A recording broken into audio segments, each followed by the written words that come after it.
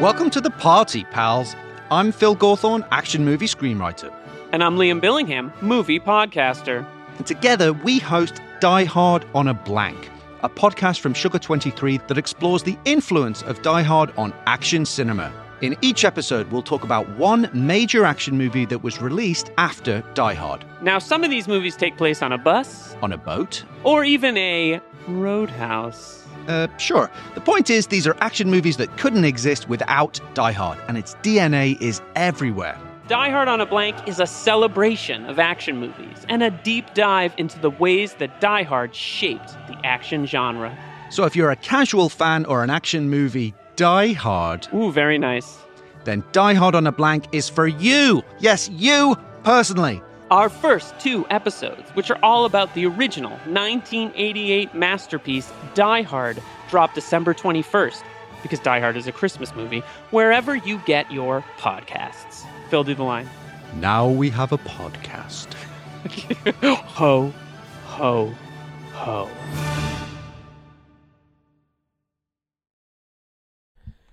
Hello, everybody. It's Liam. Before we jump into this week's episode, please rate, review, and subscribe to the show. Any rates, reviews, and subscriptions will help us get more followers.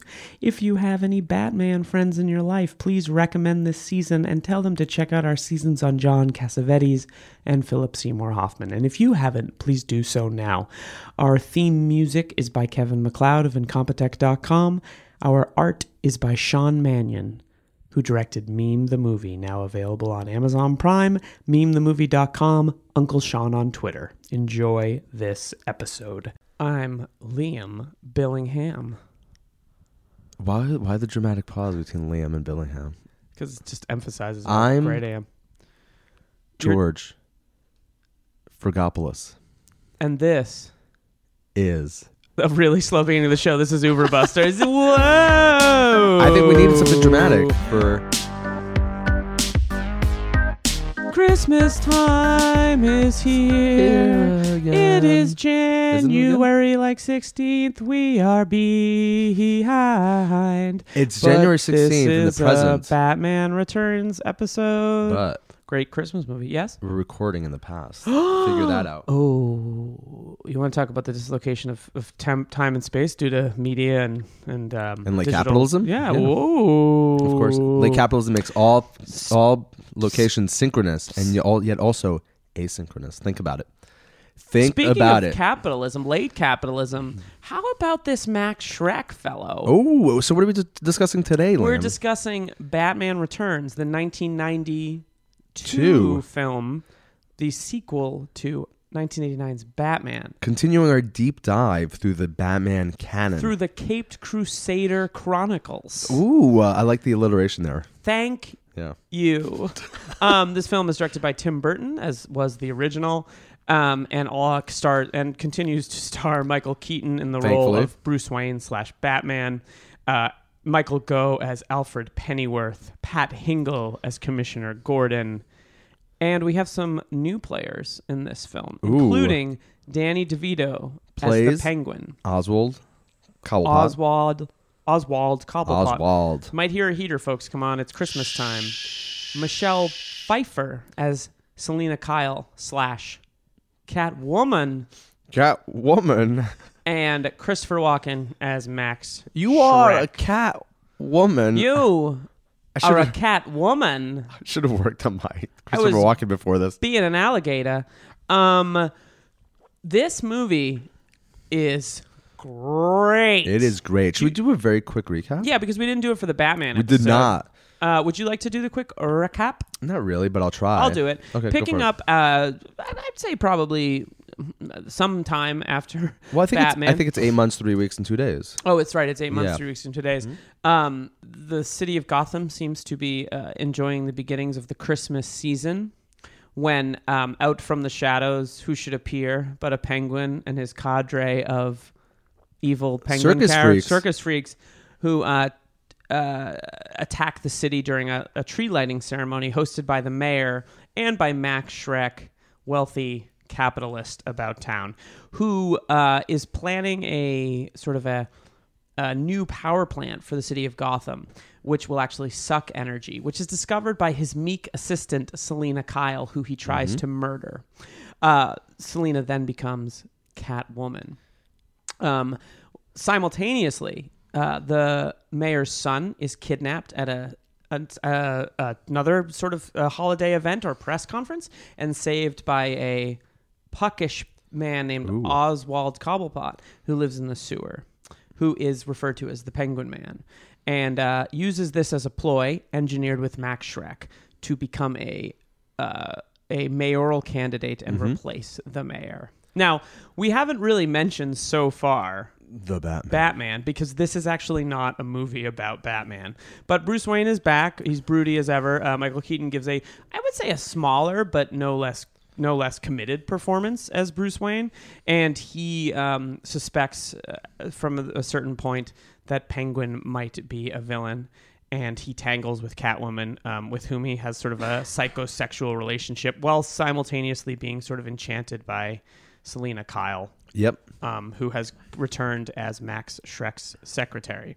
This all culminates in the Penguin who is humiliated. It culminates in his plan to take all of the firstborns from Gotham, and when that doesn't happen, all hell breaks loose. The film ends with Penguin dead, Catwoman missing, Max Schreck gone, and Bruce Wayne all alone on Christmas. Aww. Well, he has Alfred. He has Alfred. And he has a cat that he grabs from the street. And there might be another cat somewhere else. Dun, dun, dun. This film, so a couple things. It came on the heels of the success of the original Batman. And it is a step forward budgetarily. I believe it's an $80 million compared to the original's $48 million budget. And it shows this is a bigger, more ambitious movie. The production design is off the fucking hook. Beautiful. The performances are amazing. I think you said it best. It's one of the few sequels that is maybe better than the original. Yes. And I said in my previous episode that I'm not a huge Tim Burton fan, but you definitely could tell, and it works for the better, that Tim Burton had more control, and this film is so much weirder and creepier and freakier than the first one. It's way freakier. It's a lot darker, and which is interesting because the first one's pretty dark. Is it a lot dark? I mean, it's darker in certain ways. I guess the infanticide makes it a little bit darker. Infanticide's pretty dark. But it's also, I think, weirder in more magical ways. So, like, for example, like the way in which Selena Kyle is, like, resurrected. So she falls out of this window. Right. And plummets what we think is to her death, and all these cats come out of nowhere, these alley cats come out of nowhere and like bring her back to life. Right. So there's also like a bit more of a magical element to this one. You know what these two films... It's a Christmas miracle. You know what these two films have in common? That Batman? He's in the title, yeah. Batman Returns. Is that they're very, very concerned with origin stories. Yes. But they are not boring. So the film opens with, like, I'd say a 5 or 6 minute sequence where... we sort of see the Cobblepot home, and the camera sort of there's a lot of great Tim Burton, like, let me show you the environment with all of its gothic splendor in this film. And the first one we see is the Cobblepots. Camera pushes in on their home to reveal Daddy Cobblepot, played by Paul Rubens. Teaming up with Tim Burton after Pee-wee's Big Adventure. Yeah. Whose wife gives birth to a freakish human being that eats their cat. Yeah. And the way they solve this problem is to dump the bassinet into the river, shades of Moses. It's very biblical. Right. You also come back to that imagery later on. And the imagery of him floating into the cavernous sewer below Gotham Citadel, Gotham Citadel, yeah. Is what the opening credits play over, which I think is a nice juxtaposition from the first film. I'm glad we recorded both of these in the same day so we could talk about this, because in the first film you're sort of going through what feels like maybe the Batcave. It's eventually revealed to be the Batman logo, but this film seems to be bringing you into the Penguin's lair, and you just see a bassinet go down the river, and it has a Moses feel. Yeah. Where's Messiah now? Do you want to describe Catwoman's origin? Well, just briefly, also, I want to say what's also great about... No, I asked you to explain something. What's also great about the opening sequence is that it also plays immediately with this kind of almost like upstairs downstairs dynamic. Oh yeah, a lot of class rage in this movie. A lot of class rage, and reminiscent of Parasite, where there's all this stuff that's going on like below the surface level of the city, primarily through the eyes of the Penguin character and what's going on above, and how both of these kind of like places are both intimately related to one another and yet obviously radically different from one another. This film also expands on the theme of freaks. That's a big part of the first Yeah. film. Like Tim Burton has definitely seen Todd Browning's film Freaks, which I don't know if you've ever seen it, but it's worth I've not. looking up. Yeah, I heard it's rather disturbing. It's very disturbing, but it's also like been embraced by like communities of people who are differently abled or feel ostracized from society, because it doesn't shy away from kind of those things. Yeah. And you know, in a way, this might be a little more exploitative, but this is also a carnivalesque kind of film. So one thing also that's like the Penguin uses that term, I think maybe repeatedly, but Which also term? Well, at some point towards the end when he's fighting with Batman for the last time, he says something like, "We're both freaks, but I don't wear a mask." Right, exactly. There's a lot of mask talk in this film as well. Yeah, so it's interesting to think about the ways in which, again, like Batman or Bruce Wayne is, and again, I part of me also hates using this term, but is like a freak, even though he looks like a normal person, but all of this, let's say, kind of internalized trauma that he has makes him wear this mask and be this weirdo. The most traumatized person in the Batman films is the white heterosexual male. Of course, yeah. My white heterosexual billionaire, of course, yeah. Let's talk about the cast. Let's talk about the performances real quick. Michael Keaton's back. Let's do Michael Keaton last. Danny DeVito. This is a legendary performance. It's amazing. Unbelievable. The makeup is amazing. He has flippers. They've made him look quite chubby. It's probably Danny DeVito hair with a wig and like a skull cap on top. They're probably doing something, yeah. It doesn't really look like Danny DeVito, but is like unmistakably Danny DeVito. And I think it's worth saying that in 1992, Danny DeVito was a big movie star. Huh. It just was like well known. He'd been in so many things. Twins. Throw Mama from the Train. Yeah. Cheers. He'd been on. Well, Taxi. Taxi, but he also was on episode Cheers. Was he? Taxi would have been the big thing. That's true. And he just goes for it. He was recently on Mark Maron's podcast, and he talks about hours and hours of makeup and how that affected the performance, because this is like a truly committed vision of a performance. Totally. Do you have a favorite Penguin moment in the movie? I mean, when he eats the herring, that's kind of cool. When he eats the herring, I like the "my nose could be gushing blood," and then he bites the guy's nose off. That, and also how he's so fucking horny. He's fucking the blue balls on this guy. Oof. The Penguin wants to fuck. Penguin wants to fuck. I also told you while we were watching this, I'm pretty sure he's fucking some of those penguins. He might be having sex with those penguins. Yeah. But he has scenes like, for example, when he becomes potentially the mayor, or he's running for mayor, he really wants to have sex with Jane Hooks from SNL, who plays one of his campaign managers. He kind of loses it. He like pins a girl who like shows up and says he's a role model for like young people. Yeah, and he's very excited to pin a button on her blouse. There's a scene when Michelle Pfeiffer shows up as Catwoman, and all he wants to do is, she's on his bed, and all he wants to do is get down. Yeah, I think though it feels a little provocative for us. It's a blockbuster film. Yes, it's definitely played for a laugh, but you definitely. I think what's good about it also is that at moments you definitely get a feel for what it must be like to be this like hideous looking individual. Correct. And obviously, like the idea that you will never ever be touched in any sort of kind or comforting or meaningful way. Season 2 meta thing. In the first 2 seasons, you'd often say correct to me, and it made me crazy because it was very sort of pretentious and a little bit condescending. So I'm going to do it to you in season 3. Please. Wait, what would I say? Correct. Yeah, you do that. It's awful. That is correct. But the other thing also, I was going to say. Penguin, let's talk about Michelle Pfeiffer then. Let's talk about Michelle Pfeiffer. So George and I watched this film together. Mm-hmm. And we definitely would remark on a pretty regular basis about the feelings that Michelle Pfeiffer stirred in us, both when we were, 10 or 11-year-old boys watching this film, but also now as a late 30-something-year-old adult men. She's a goddess. She's a goddess. She's amazing in this movie. The way she flips the switch. Also, by the way, this film is completely and utterly fantastical because before she transforms her origin story into Catwoman. is what you're going to talk about now. Well, no, I was going to be like, how they like try to like downplay Michelle Pfeiffer's looks by Yes. like giving her glasses and like tussling her hair. I was like, oh yeah, this woman looks is supposed to look like she's a normal looking woman. So there's a little bit of like there's some I would say I don't know if they're problematic, but they're problematic in the sense that they're sketched in a comic book way, elements of this film. She's an assistant to Max Schreck, played by Christopher Walken, who we'll get to. She's girly. I say that, and that's sort of the way that she's portrayed. She lives in an all pink apartment with a lot of stuffed animmals. But she's supposed to be kind of like homely in the beginning too. Yeah, she's supposed to be homely. Bit. It's like they put her hair up and put glasses on her, and you're I not know. like, oh, I almost said Michelle Goddess. Michelle Pfeiffer, like, just like one of the most an incredibly beautiful woman in this movie. Like, kind of just it doesn't. How would you even describe it? It's like she's sort of just. It's just very, very silly. And when she becomes Catwoman, which happens when she's pushed out a window by her boss, she's brought back to life by cats. Yeah.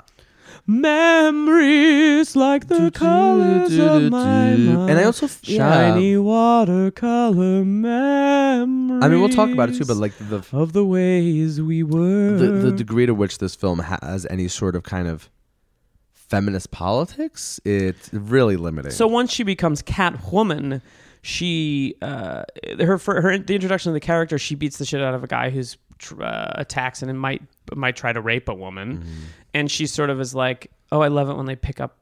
Isn't it such a man thing to pick up on a woman half her size? Like right. But then she treats the woman equally bad. But then, as you pointed out, she has a lot of like kind of lines about. Well, like, yeah, like whenever there are so many lines about her, again, being this like super femme woman. So like she breaks a nail. She breaks, quote unquote, a nail. Yeah.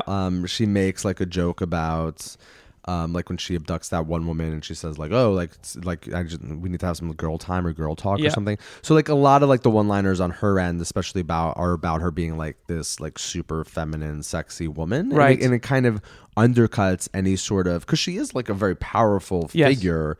She goes toe-to-toe with Batman. And it's also interesting to think about her as and the Penguin and Max Schreck. No, but I mean physically. Like she fights him. And it's interesting to think about her as being like the first physical kind of equal that Batman has in these films, because he could beat the shit out of the Joker easily. And he beats the shit out of the Penguin. Something I like about the movies is that the big bosses are barely. This movie has a minimum of Batman beating the shit out of henchmen, which I feel like becomes a thing in later superhero movies where it's like, I gotta fight 50 henchmen before. It's like video game plotting. Yeah, I mean there's some of it here, but it's very entertaining here. It is. There's like 2 or 3 sustained action sequences. What you were right about when you pointed out, and I was kind of like blown away by it, is that you only see him as Batman twice in the first hour. Yes. Which is fucking incredible. So this is a good time to talk. One thing I want to say very quickly is that one thing I think the movie sets up in terms of its gender politics early on is that Selena Kyle is a woman who constantly is belittled and mansplained by her boss, and Correct. It makes her desire to get revenge on him like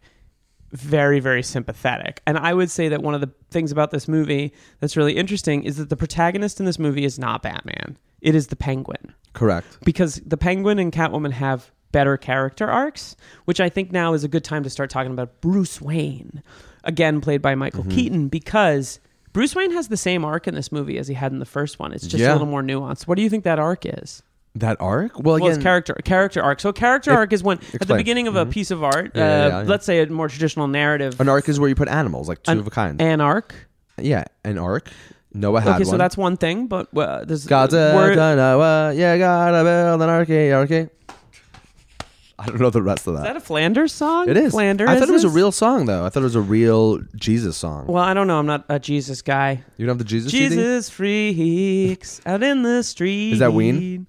No, it's fucking Elton John. Oh, I was going to say Bruce Springsteen. So, in the first film, Batman can't quite commit to a relationship with Vicky Vale because and that comes up in this one, and which she talks about with Selena Kyle, Catwoman.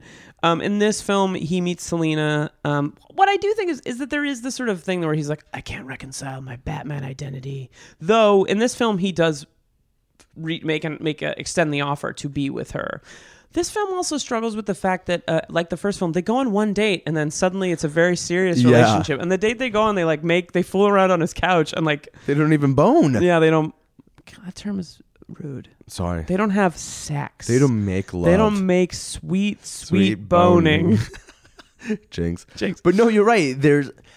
If there's a weakness in this film, Yes. it's again how heteronormative it is, in the sense that there has to be this romantic entanglement at the center of it. That he is resistant to because of his two identities, which he talks about is wearing a mask. Correct. And she talks about it too.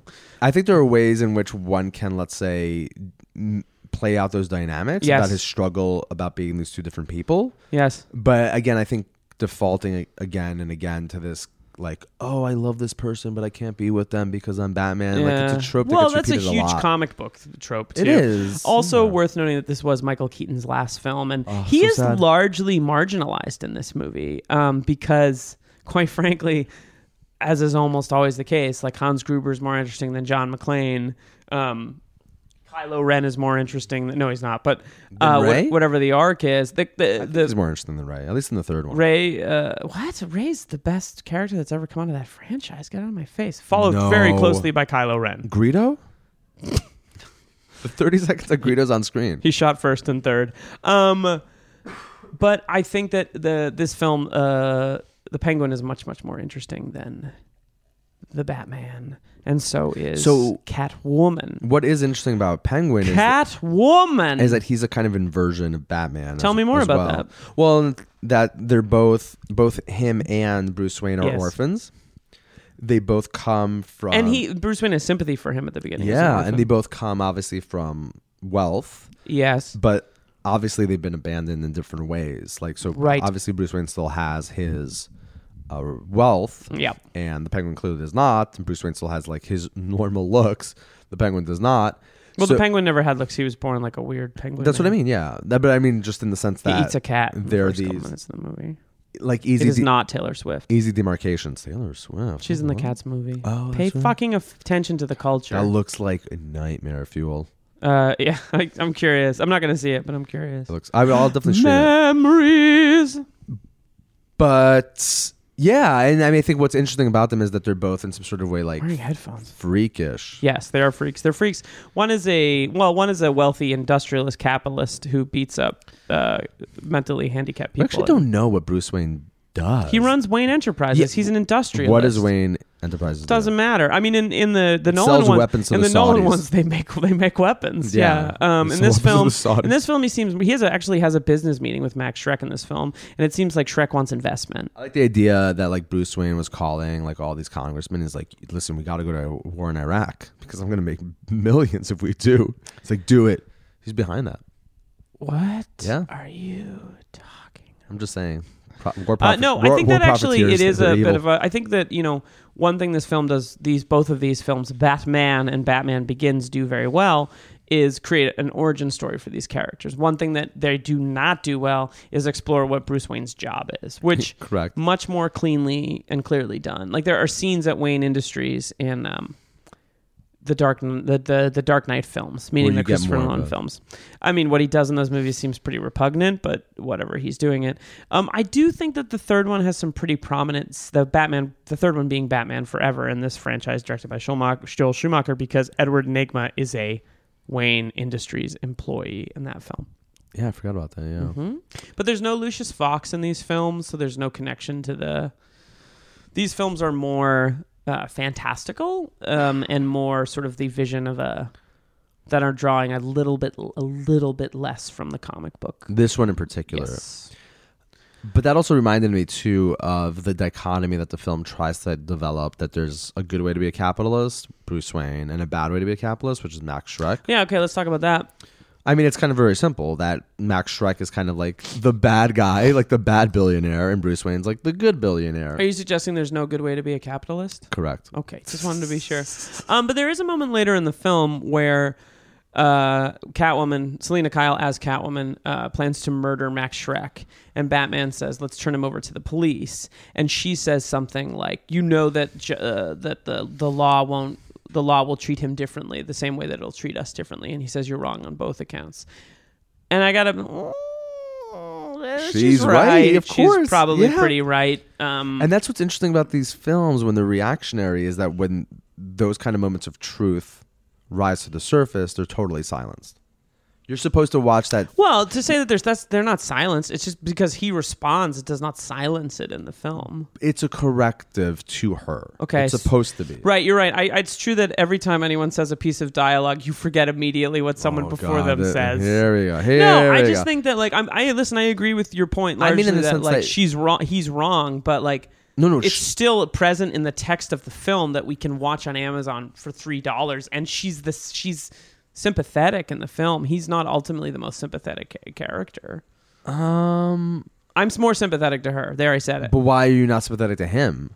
Well, I am. He's Bruce Wayne. I love Bruce Wayne. Yeah. So I love him. What happens in this film to not make you sympathetic to him? Yeah, he's a piece of shit. No, I don't know. No, I get it. No, of course. But just because someone says something and someone says diametrically opposed to it does not mean it's silenced. I don't agree with silence that. might be the wrong word. Well, then maybe use right words. Sorry. Dad. I said corrective. Oh. It's a corrective. You're meant to then you're right. be like, I'm on Bruce Wayne's side.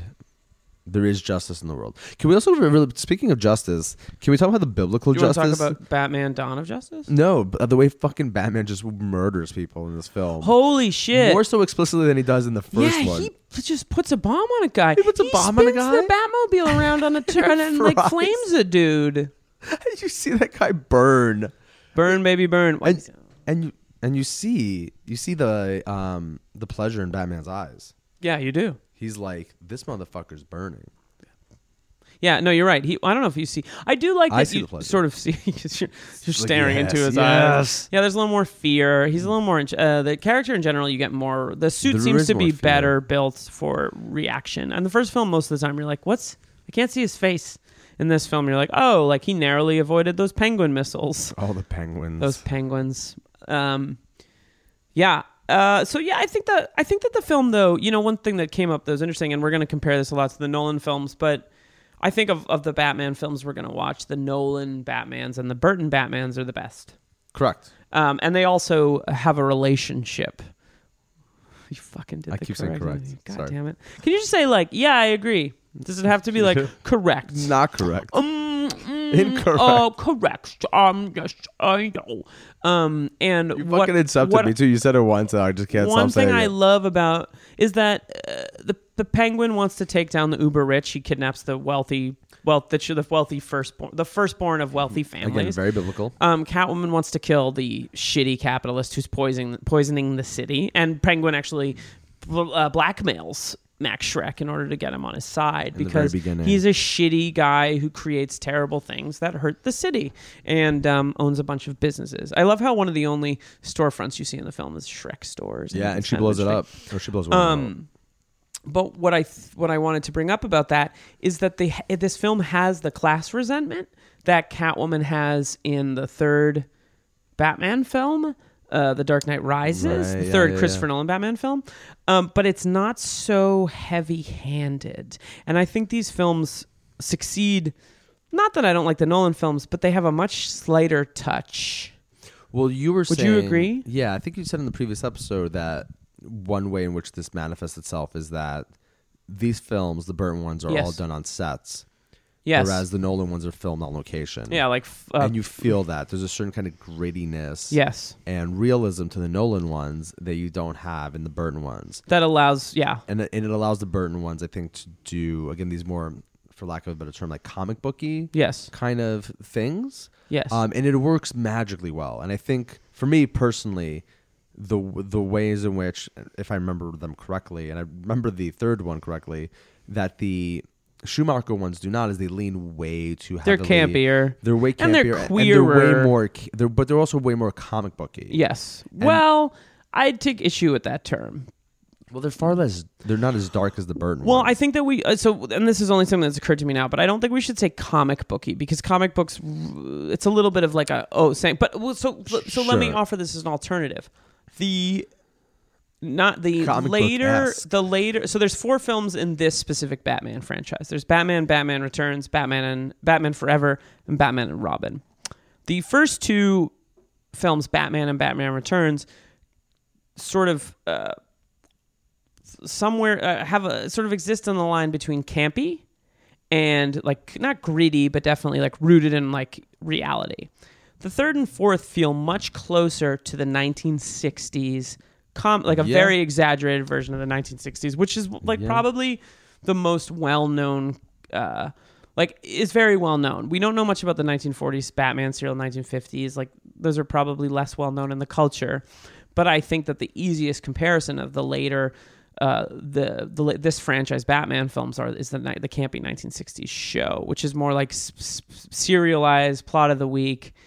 It's kind of unclear, like the sort of nefarious plans in those films are totally absurd. Whereas like in these two films, it's really pretty dark. They like, are he wants to kill the firstborn sons. He wants to kill those kids. Yeah, it's a lot. And Catwoman has like a very straightforward like revenge kind of. The other thing that this film has that the following two don't is, for lack of a better term, is the way it plays with the sort of sadomasochistic psychosexual relationship between Catwoman and Batman, where they want to fight, but they also want to. They do. Fuck.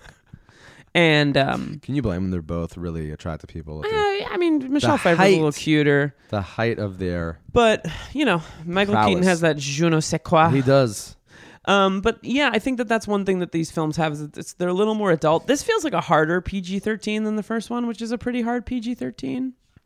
I don't think that... I mean, Batman, again, strapping dynamite on somebody's pretty fucking dark. But then The Dark Knight, the fact that The Dark Knight is PG-13, I think in some ways is crazy. Again, I have to go back and watch. I think I only watched that film once, actually. Are you serious? Yeah. And you fucking have opinions? You're always like, oh, it's a bad... You've only seen it one time? That impression was so fucking eerily I saw it just 4 like times in the theater. By the way. That sounds exactly I saw 4 times. Yeah.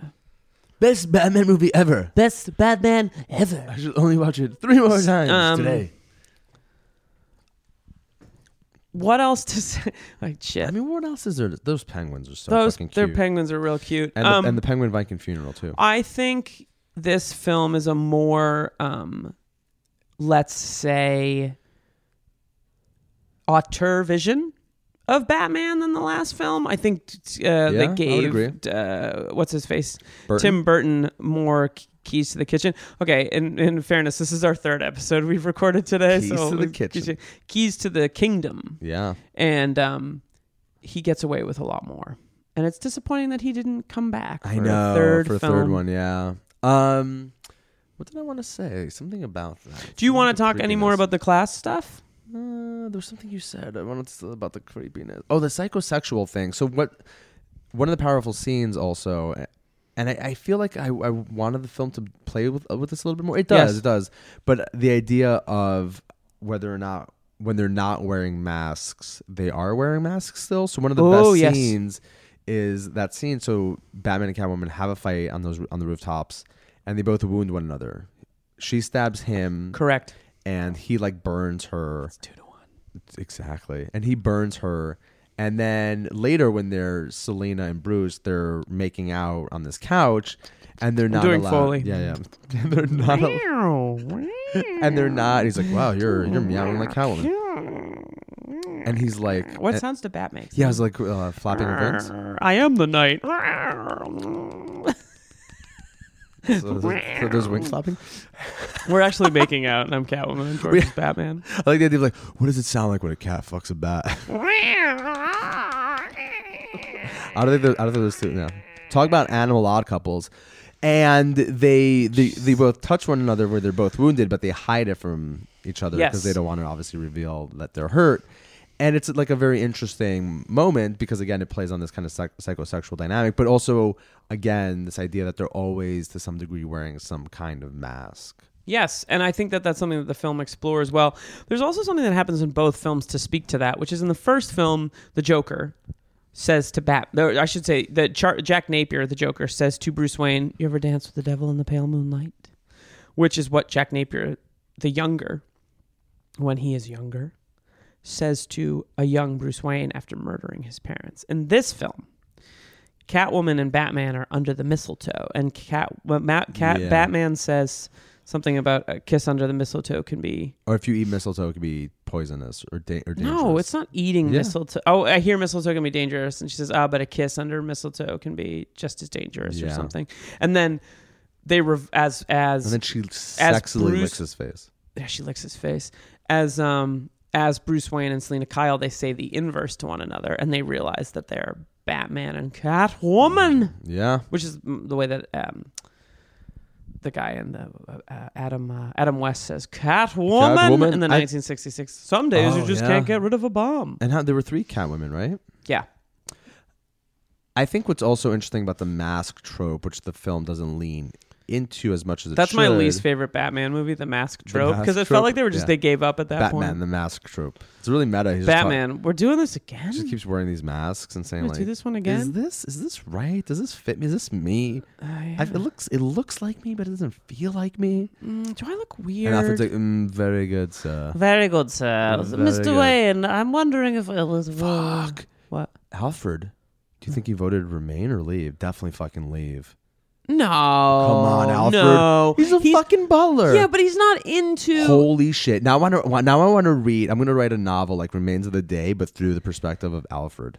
There is a Pennyworth show on TV now, which is about the Pennyworth family. No, but I want to do... My point is, he's completely turned off by Penguin's weird, I have these fucking dreams. I'm sharing them with you. I'm sharing them with Keith. I'm sharing them with Kevin. And every time I mention my dreams, she's just like, I don't want to fucking hear it. I don't want to hear it. I don't want to hear it. I wrote all those letters to JJ and I was like, dude, you got to bring back Palpatine. It's going to be great. And look what happened. It happened. And my dreams came true. And it's amazing. And now you want to shit on those dreams and too? You love that movie so much. I fucking love that movie. So good. I think, are we done with our Batman talk? Because it seems like this is going off the rails. No, I'm just getting started. Oh, cool. What else do you have to say? I'm going to take another sip of this bourbon. What else do I have to say? No, I think that the idea of the masks, again, is interesting because...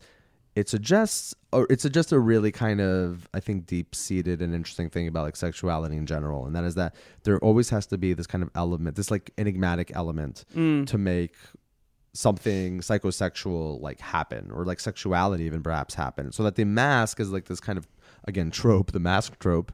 That's why we got the mask trope, as this really powerful metaphor for sexuality. It works well in the film, and I think they could have leaned in a little bit more. I think that could be true. Do you remember seeing this film? No, actually, I don't. You don't? I definitely saw it in the theater, but I don't remember seeing it like I remember seeing the first one. I saw this film the day it opened. Whoa. It came out in May of 1992. I was 9-ish, and I remember seeing it because... it was my last day of school. We had a half day, and myself and my sister Leslie and my kind of cousins, hard to explain, the Fahey's went and saw it, and we all thought it was the best movie we'd ever seen in our lives.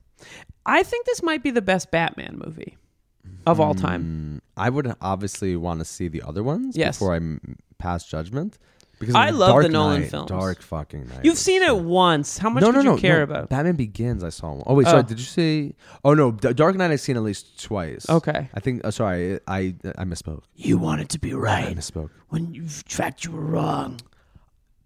Batman Begins I've only seen once. Oh, okay. I've seen that. I saw that in the theater a couple times. Yeah. I love Batman, baby. This film is really good. It's great. It's great. And it is better than the first one. And it is kind of a vision, and I think that that's great. And I also think the combination of different animation and production design and stuff just makes the film pop, pop, pop, pop, pop. And those cute little penguins launching those rockets. It's just weird that he has sex with them. I know. What's in the writer's cut? Very quick thing before we finish. Favorite line in the entire film? I was their number one son, but they treated me like number two. That's a great line. It's a great line. And it's a great movie. I love it at the end when the penguin goes full Elephant Man, where he's like, I'm no longer a human being. I'm an animal. Cold-blooded. He is? He's fucking cold-blooded. One cannot underestimate how great Danny DeVito is in this film. Correct. And with that, I'm Liam Billingham. I'm George Frigopoulos. And this was... Ouvra Bastards.